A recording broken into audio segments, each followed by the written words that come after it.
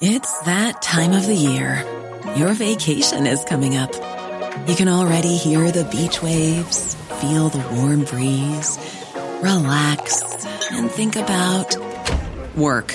You really, really want it all to work out while you're away. Monday.com gives you and the team that peace of mind. When all work is on one platform and everyone's in sync, things just flow. Wherever you are, tap the banner to go to Monday.com.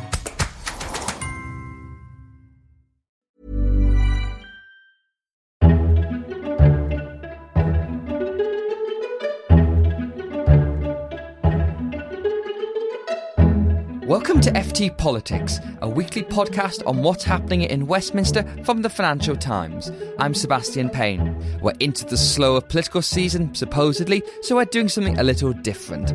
Over the next couple of weeks, I'm sitting down with some interesting political figures who I think will be shaping the political weather for the rest of 2018. Some of them you might be familiar with, some of them possibly not. Our guest this week is Nick Bowes, the Conservative MP for Grantham and Stamford in Lincolnshire. He began his political career on Westminster City Council before founding the influential modernising think tank Policy Exchange. He entered the House of Commons in 2010 and worked his way up the political ladder to become Housing and later Skills Minister. After Theresa May became Prime Minister in the summer of 2016, he returned to the backbenches and once again has become an influential voice on the modernising wing of the Conservative Party. So Nick, thank you very much for coming to the FT for this chat. As a backbencher, what does the summer break mean for you? That obviously Parliament's in recess, but there's still a bit of news going around, things to have an opinion on. Yes, I think it has changed because I think people are much more in touch now, almost wherever they are. They're in touch in terms of receiving information. I actually delete Twitter from my phone and iPad during recess because I think it's a great source of sanity to have a bit of a Twitter break. Most people do that on their holidays, so yes. It's a very wise idea. That's what I do during recess. But nevertheless, I can't avoid picking up some of the news. And certainly there's quite a lot of WhatsApp activity this summer in particular, I think, because obviously we're in a state of great flux and there's great uncertainty about what's going to happen in the autumn. In a sense, the whole Brexit deal needs to reach some kind of a conclusion by Christmas. So this autumn is going to be the absolute peak season. And frankly, anything could happen. So far, it certainly doesn't feel as though everybody's completely switched off. Last summer, we had the fallout of the general election, and the summer before that was the EU referendum. So those days of a summer silly season seem to have gone. You mentioned WhatsApp groups. It's a fascinating development over the past year or so in Westminster that WhatsApp groups have very much become the de facto way of communicating between certain gangs, certain factions. And I've written a column about how it actually creates a special kind of attitude with people trying to attack each other, impress each other, or what have you. So you must be on the All Conservative MPs WhatsApp group as well. I'm not. No, I'm not on the All Conservative MPs. I think probably because when they created it, I was ill. And then I've never really wanted to be part of it because I actually think there's a danger. I think you don't want to use this as a way to broadcast to a very large number of colleagues. That's exactly what people use it for. Which is what people use it to. What I use it for is to have conversations with a very small number of people who I trust and share a common interest on a particular issue. So I think a WhatsApp group with more than about 5 people in it is not a safe place to have an open conversation, and the whole point of it is to have an open conversation. Well, we've seen so many leaks. There was a huge leak from the European Research Group of the Brexit backing MPs. Tens of their messages made their way onto BuzzFeed and what have you, and it also broadcasts the gang-like mentality, which I think ordinary punters often don't like about Westminster. You know, they elect you as the MP for Grantham, they want you to do things for Grantham, whereas politicking and plotting and all the rest of it is part of what you do. But when it's exposed in that way, I think it doesn't do a good service to Westminster generally. I think that's probably right. The people who in our constituencies need to understand that the way that Westminster works is that one has to build momentum and one has to build a coalition of support for any measure. And ultimately, obviously, you have to build a parliamentary majority for that measure. But first, in a sense, to persuade your own party, you need to recruit other people who may have different motives for being interested and being involved, who may want your support on something else. That's how politics works. And in a sense, we are doing our constituents' business. That's the way the business gets done in this place. I think that new technology helps, but one's got to be very careful about not letting it take over or get out of control. And I think perhaps you're referring to some cases where it has. Now, we're recording this not long after the whole Boris Johnson fiasco on the burqa thing. And I think what that shows is that even though MPs have left Westminster, I think Mr Johnson's actually on holiday when this whole row broke out. But it's amazing how this has gone into the tribes of leadership potentials already, that when you look at all the people who've been criticising Mr Johnson, they were, broadly speaking, the most ardent Remain supporters, people like Dominic Grieve and Anna Soubry, whereas those defending him have been the most ardent Brexit supporters, people like Nadine Dorries and Conor Burns. So even though Mrs May seems to be relatively safe for the duration, those arguments are still going on. How do you personally feel about the whole burqa row? Do you think it is just masked for sort of leadership manoeuvrings? I certainly don't know what the motives are of people commenting on it. My view is that there's a discussion to be had about whether the burqa has a legitimate place in British society. But what isn't on is to be insulting or dismissive of it. Frankly, you could make the argument that we should not allow the burqa in the UK, but to do so in a very reasonable and respectful way, because it is a custom that some people have, and we should always be respectful of other people's customs. So I do think that Boris got the balance wrong, but, ultimately, frankly, he's a columnist. So presumably he's in the business of stirring up controversy, because that's what columnists to some extent have to do. He doesn't occupy high office. This is not the view of the Conservative Party. It's not the view of the Conservative government. And I think he got it wrong, but I don't think it's the end of the world. I think that we need to just move on and talk about more important things.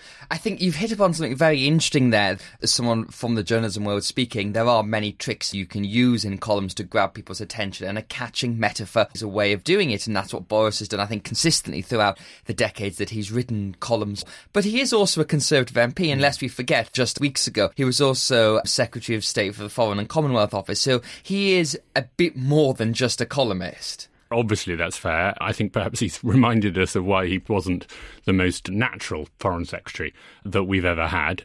What I found myself wondering is how Jacob Rees-Mogg, another outspoken and colourful Conservative MP, would have tackled the same issue. And I suspect he might well have had some quite strong views on it, maybe even views that others would consider to be illiberal views. But I'm absolutely certain that he would have been utterly respectful and courteous in the language he used to describe the burqa and those people who wear it. And that was my problem with what Boris wrote. I just thought it was rude and obnoxious, and not at all rude or obnoxious to have a discussion about the burqa. I think that Jacob, who I disagree with about almost everything, sets a very high standard, which I think we should all follow, and Boris should follow, of courtesy and respect and civility when expressing some quite strong and, in my view, some quite wrong views. So this comes to a point, something you've spent a lot of your political career focused on, which is modernising the Conservative Party, and you were one of the key voices in that first wave of modernisation around the time of David Cameron and George Osborne's leadership.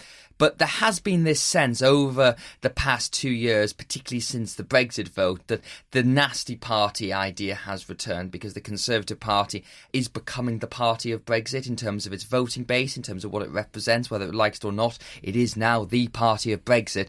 And with that, you've got some people with some very acerbic views, and the outreach that was done during the first wave of modernisation to ethnic minorities, a lot of that has been reversed since the Brexit vote, and comments like Boris's, they're not going to do you any favours come the next general election. I think that's right, and it makes me very sad. I don't think it's irreversible, but I think we're in the last chance saloon, probably. For appealing to ethnic minorities, do you mean? Not just that, in a sense, appealing to young people, appealing to people who feel themselves part of a modern, cosmopolitan, diverse world, and of course among them people from ethnic minorities, but not only that. What I think symbolises it is, think back what now feels like an age ago, but was actually only 6 years ago, to the Olympics. The Olympics was probably the single thing that this country has done of which we are all proudest of in the last 20 years. And Boris was the most wonderful representative of that spirit. He was a cheerleader for a modern, diverse, easy come, easy go, all-embracing Britain. And I think that it's sad that he has moved away from that, because I think it's when he was, most successful, but also truest to himself. Well, that's the question, what is the real And I think the Boris? Conservative Party also has moved a bit away from that. And I think that that's a mistake, a political mistake of the greatest measure. And we must not allow that to continue. When you look back to that 2012 moment, which was seen as very symbolic of a Britain that appeared to be comfortable in its new identity, its post-empire identity, a multicultural society, but then obviously it's been followed by the very divisive referendum in Scotland, the very divisive EU referendum as well. And that sense that we were building this new cohesive society, that was on show to the world in 2012. But a lot of the events since then have shown that either that was a fluke or we weren't quite there yet. I think that's probably a fair comment. I actually don't think that society is as fundamentally divided as perhaps it appears.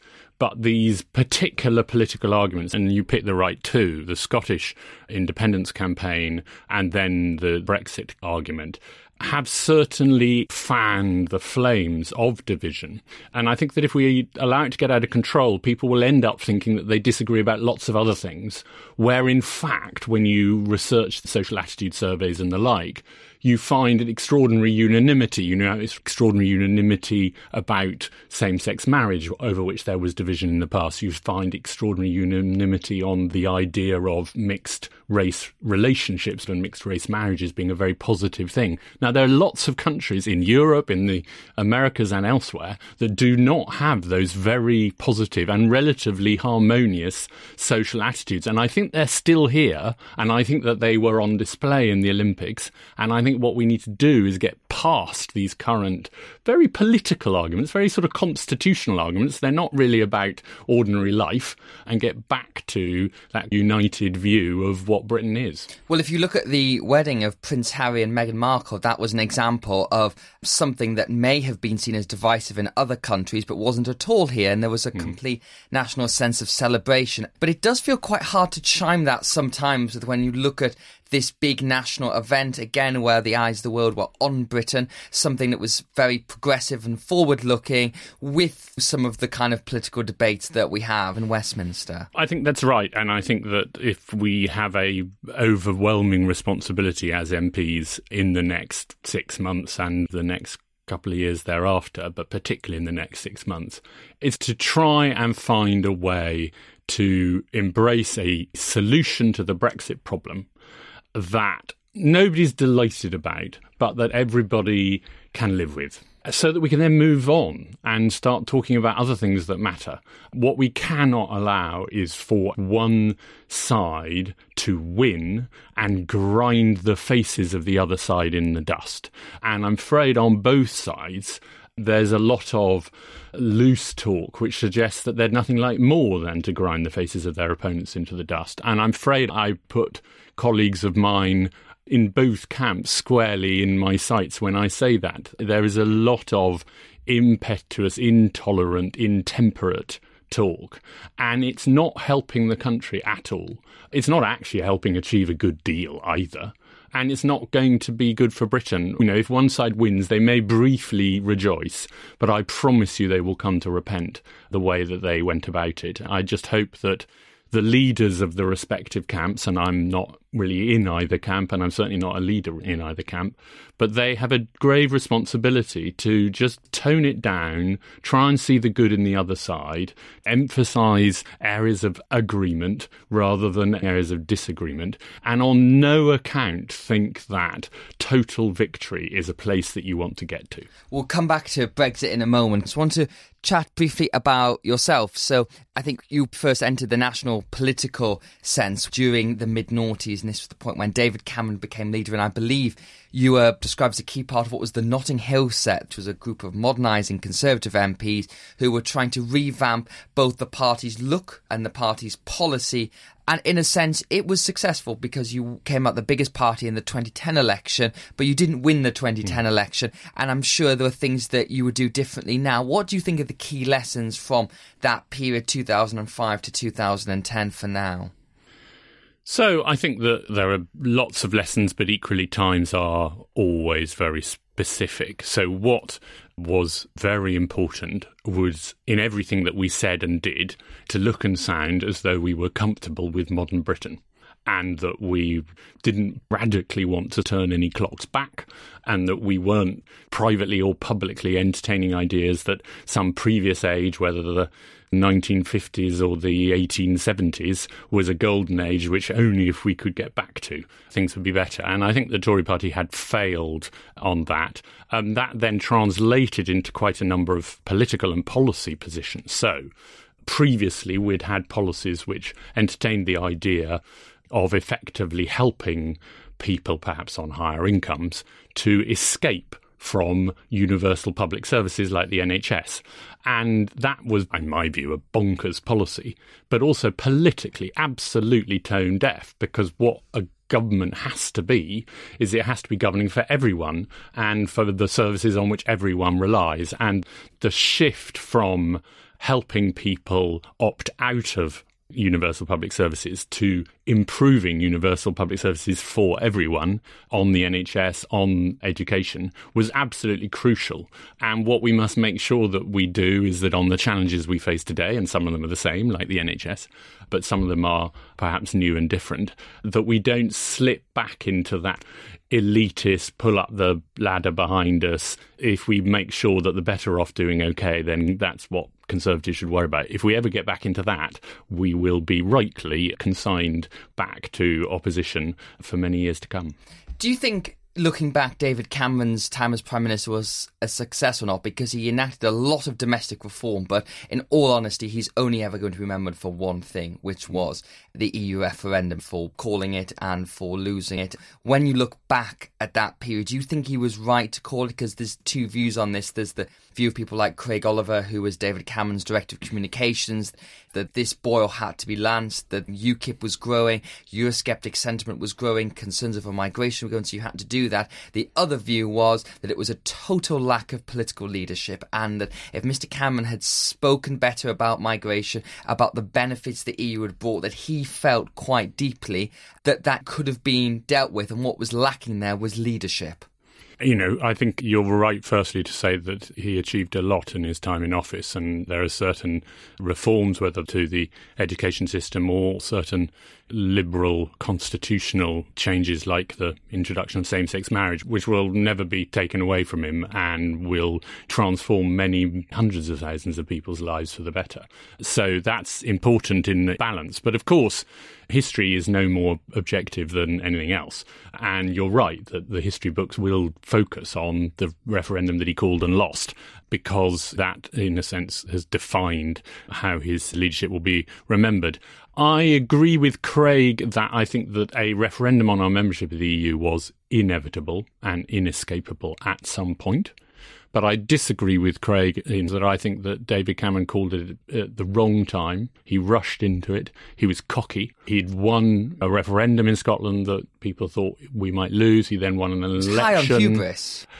Cocky is the word I would use, and he's paid heavily for it. I think if he'd deferred the referendum, he might well have won it. I don't think that you can put at his door a failure to make the case for the EU and for immigration over many years, because the reality is his predecessors haven't either. Tony Blair, who's famously, in love with Europe, did absolutely nothing to sell it to the British public and what it delivered for us. Gordon Brown was no better. So I'm afraid it's been a long-running failure of British leaders, and that certainly can't all be laid at David Cameron's door. But he did call a referendum at the wrong time, and he lost it unnecessarily. Looking back on your time as a minister, do you miss it at all? Would you like to be back in office someday? Yes, but I don't miss it now, because what I've realised, and this is probably the reason why I'll never be in office again, is that I only think it's worth the hassle, and there's a lot of hassle. So, what do you mean by hassle? Well, it's just there's a punishing amount of boring, pointless meetings, papers. Most of it is drudgery, and frankly pretty futile drudgery. But you do sometimes get the chance to make a really quite significant change, to see an idea through into implementation. that you believe and then can watch to see whether it makes a difference or not. And I was lucky enough in both of the jobs I had to be given the backing to do a couple of things. Nothing that people are going to write about in the history books, but that I know happened because I thought of them, devised them and pushed them through.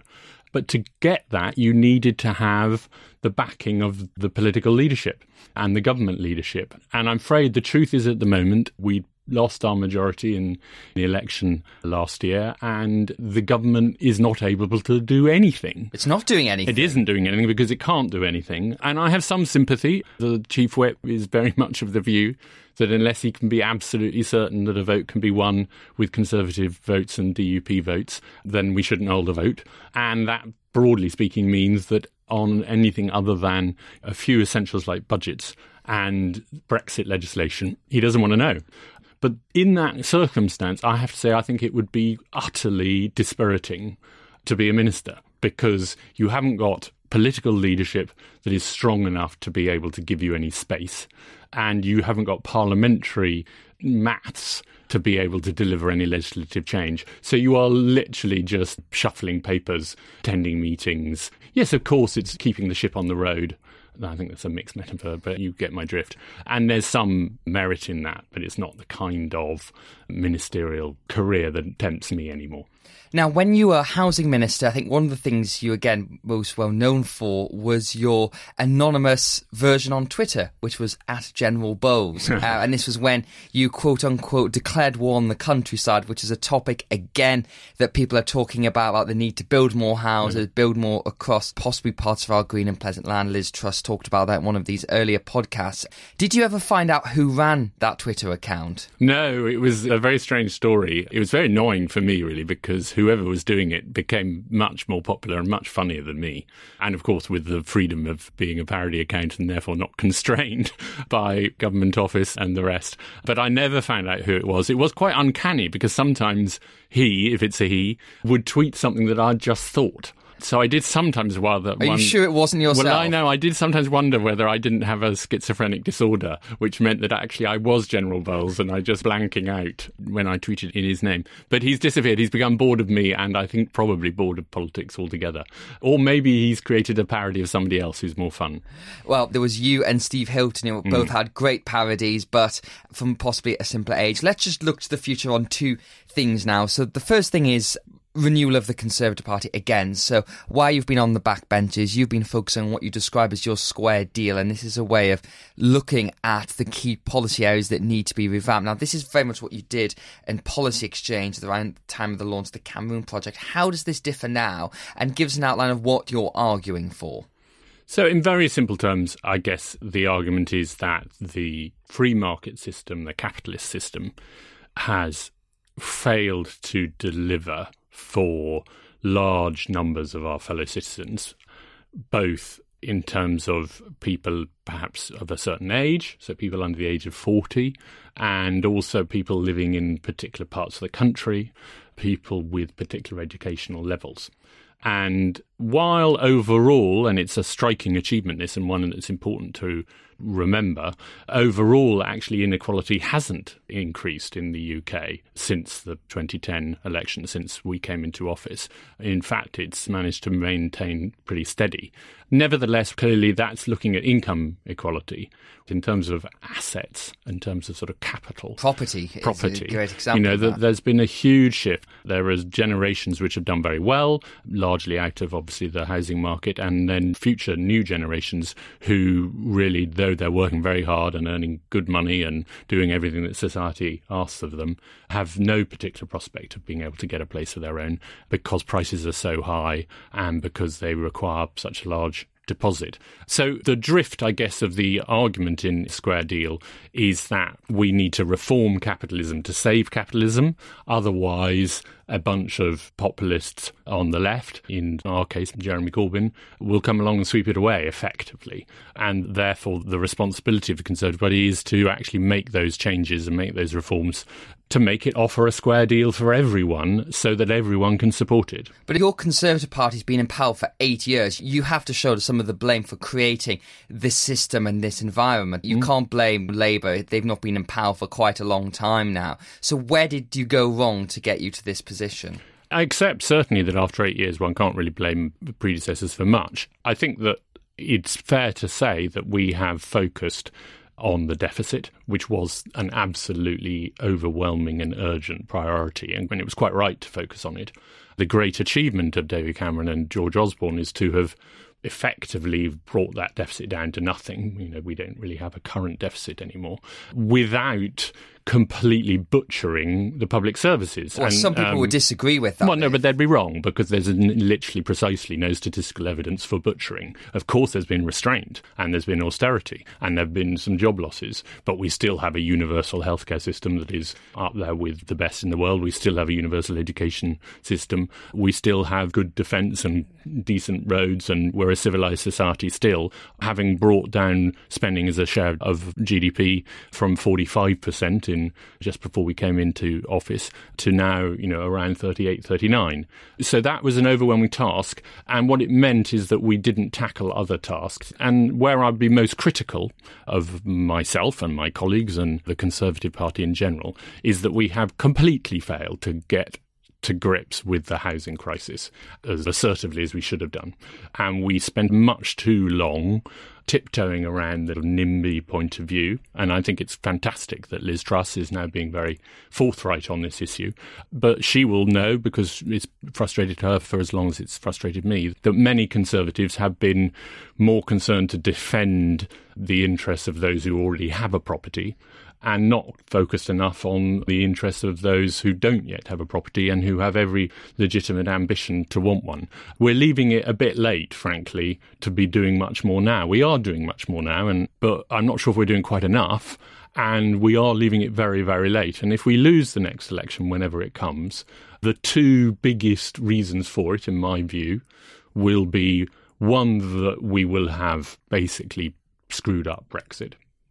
And the second will be that we failed on housing. I think those will be the two hammer blows that will push us into opposition if that's what happens to us. And then finally, to end where we began with the lovely Brexit question again, you've essentially landed quite in the middle of this. You were a Remain supporter during the 2016 referendum, like many of people from the Cameroon gang. But since then, you've been relatively pragmatic. You voted to trigger Article 50. You've supported broadly the Prime Minister's position in all the things as her position has developed, from the hard red lines, the Lancaster House, the slightly softer red lines of the Chequers. Where do you think Brexit's going to end up, and how do you feel, again, we're recording this when there's a lot of chatter about a no-deal Brexit, potentially leaving the EU without a deal. How do you feel about that, and where do you think it's all going to end up? Well, the first thing I think is a very important thing for people to understand is there's not going to be a no-deal Brexit. I don't care how many of my colleagues dream of this in the midnight hour. There are not the parliamentary numbers to support a no-deal Brexit. And I will vote as a Conservative MP in whatever way is necessary, on whatever motion will achieve the result of stopping a no-deal Brexit. Is there a lot of support for that, do you think, amongst your colleagues? I think there's a lot of support for it amongst my colleagues. I am bound and happy to be bound by manifesto commitments to secure a Brexit deal which preserves the economy and which gives us greater control over the key measures, the key things that were the motives for the referendum campaign. Greater control over our borders, over our laws and over our money. Nowhere did I say, and did the manifesto say, that I was bound to support Brexit at any cost, at any price, without any deals to replace it. And I will not support a no-deal Brexit. And I can think of 40 Conservative MPs, at least, who will not support a no-deal Brexit. So no-deal Brexit isn't going to happen. What is going to happen is either a good deal or a bad deal. And what I'm focused on... What defines those, though? Well, there are many measures, of course. There's, the economic measure, which is, does it support the interests of British business of all kinds, of all sizes, services and manufacturing. There's the measure of does it deliver on the legitimate goals of those who voted to leave? I mean, they won. And I've considered it right from that morning. I mean, I sent a tweet 7:30 in the morning, the day after the referendum, saying we must now get on to deliver a Brexit that reflects this result. So right from the start, it's always been clear to me that we must honour it. But the way to honour it is to compromise with our European partners and to achieve a compromise within the country between those people who care most about business success and others who care most about control of our borders. And I think that the Prime Minister is trying her best. I'm not sure that the Chequers Agreement is going to do it, and it may be that we'll need to look for another route to doing it. But the one route... maybe parking in the EEA, for example, which some of your colleagues have talked there about. There certainly has been some interesting talk about that as an opportunity. And, does that interest you? And then seeking a longer-term free trade agreement that would be more similar to the Canada position. Well, I'm interested in anything that can provide a reasonable Brexit deal that everybody can live with and that everybody can see some merit in. What I will, on no account, allow myself as a voting member of the House of Commons to be party to is a no-deal Brexit. And then very finally, last quick question. Do you think the Conservative Party is going to survive all this? For this series, I've also spoken to Jacob Rees-Mogg, who you mentioned earlier, who has diametrically opposed views to you on this. He considers a no-deal/WTO terms Brexit, if not preferable, but totally acceptable. You know, that's such a wide view of opinion within the same party. Are you still going to exist as a political grouping by the end of this year?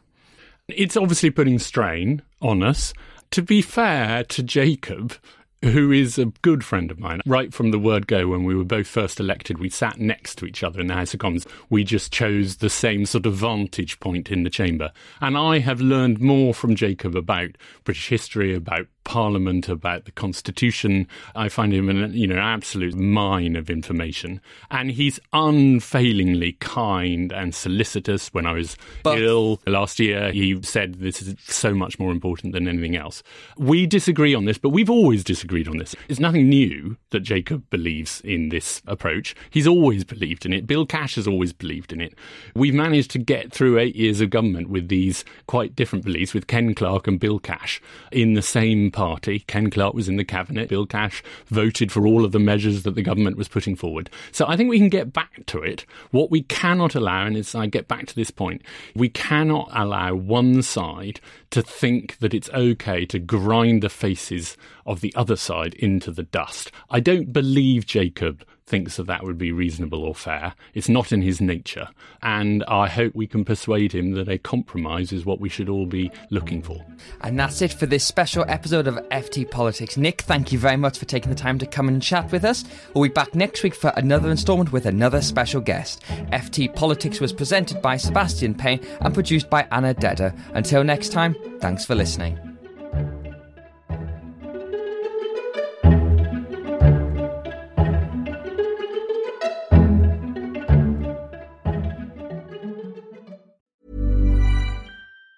Planning for your next trip? Elevate your travel style with Quince. Quince has all the jet-setting essentials you'll want for your next getaway, like European linen, premium luggage options, buttery soft Italian leather bags, and so much more. And it's all priced at 50 to 80% less than similar brands. Plus, Quince only works with factories that use safe and ethical manufacturing practices. Pack your bags with high-quality essentials you'll be wearing for vacations to come with Quince. Go to quince.com/trip for free shipping and 365-day returns. When it comes to your finances, you think you've done it all. You've saved, you've researched, and you've invested all that you can.